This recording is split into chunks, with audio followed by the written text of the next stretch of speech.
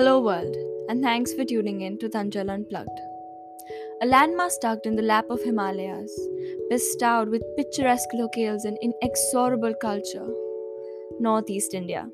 This place, fondly also known as the Scotland of the East, truly stands up to its name. It is a paradise of tranquility. Every stop here is bestowed with natural beauty that was created years ago and still stands up strong and attracts millions of visitors all year long. The widely scattered archaeological specimens in this region speak aloud about the mythological significance of this part of the country. The northeast region of our country bears testimony to our rich cultural heritage. With every step you take to explore the region, you will feel the history of strong faith and ancient traditional beliefs unfold in front of your eyes. Every destination has its own myth, its legend, which the people there have preserved as a part of their culture.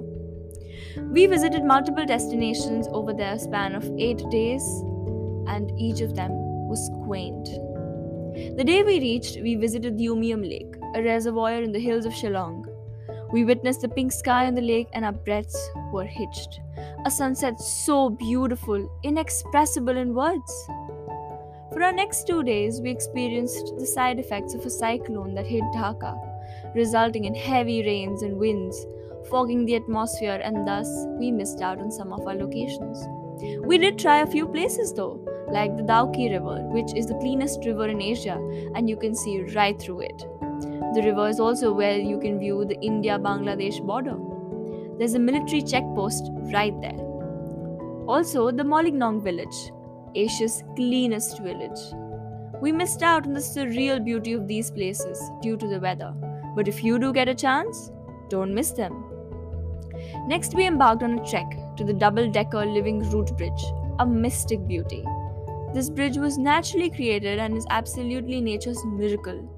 The trek is tedious, but definitely worth it. The young people of our group were a bit more adventurous, and we decided to trek uphill between two mountains, the road less traveled, to reach the Rainbow Falls.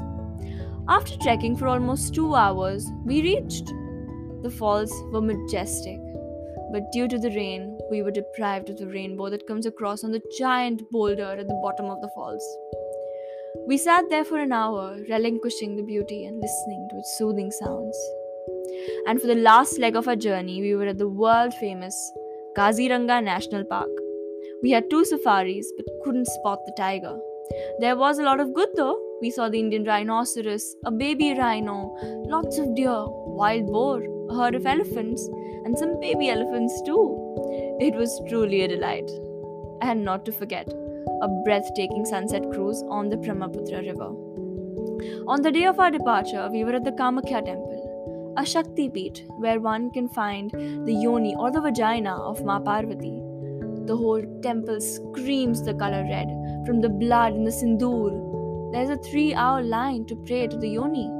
It is divine. A unique point being, animal sacrifice is a very famous ritual there, especially goats.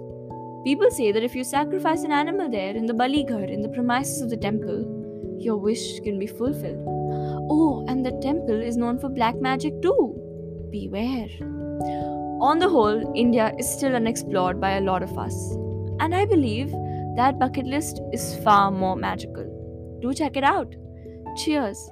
Also, there are a lot of pictures on my blog, so if you would like to know the places and how they look like, go check it out. See ya.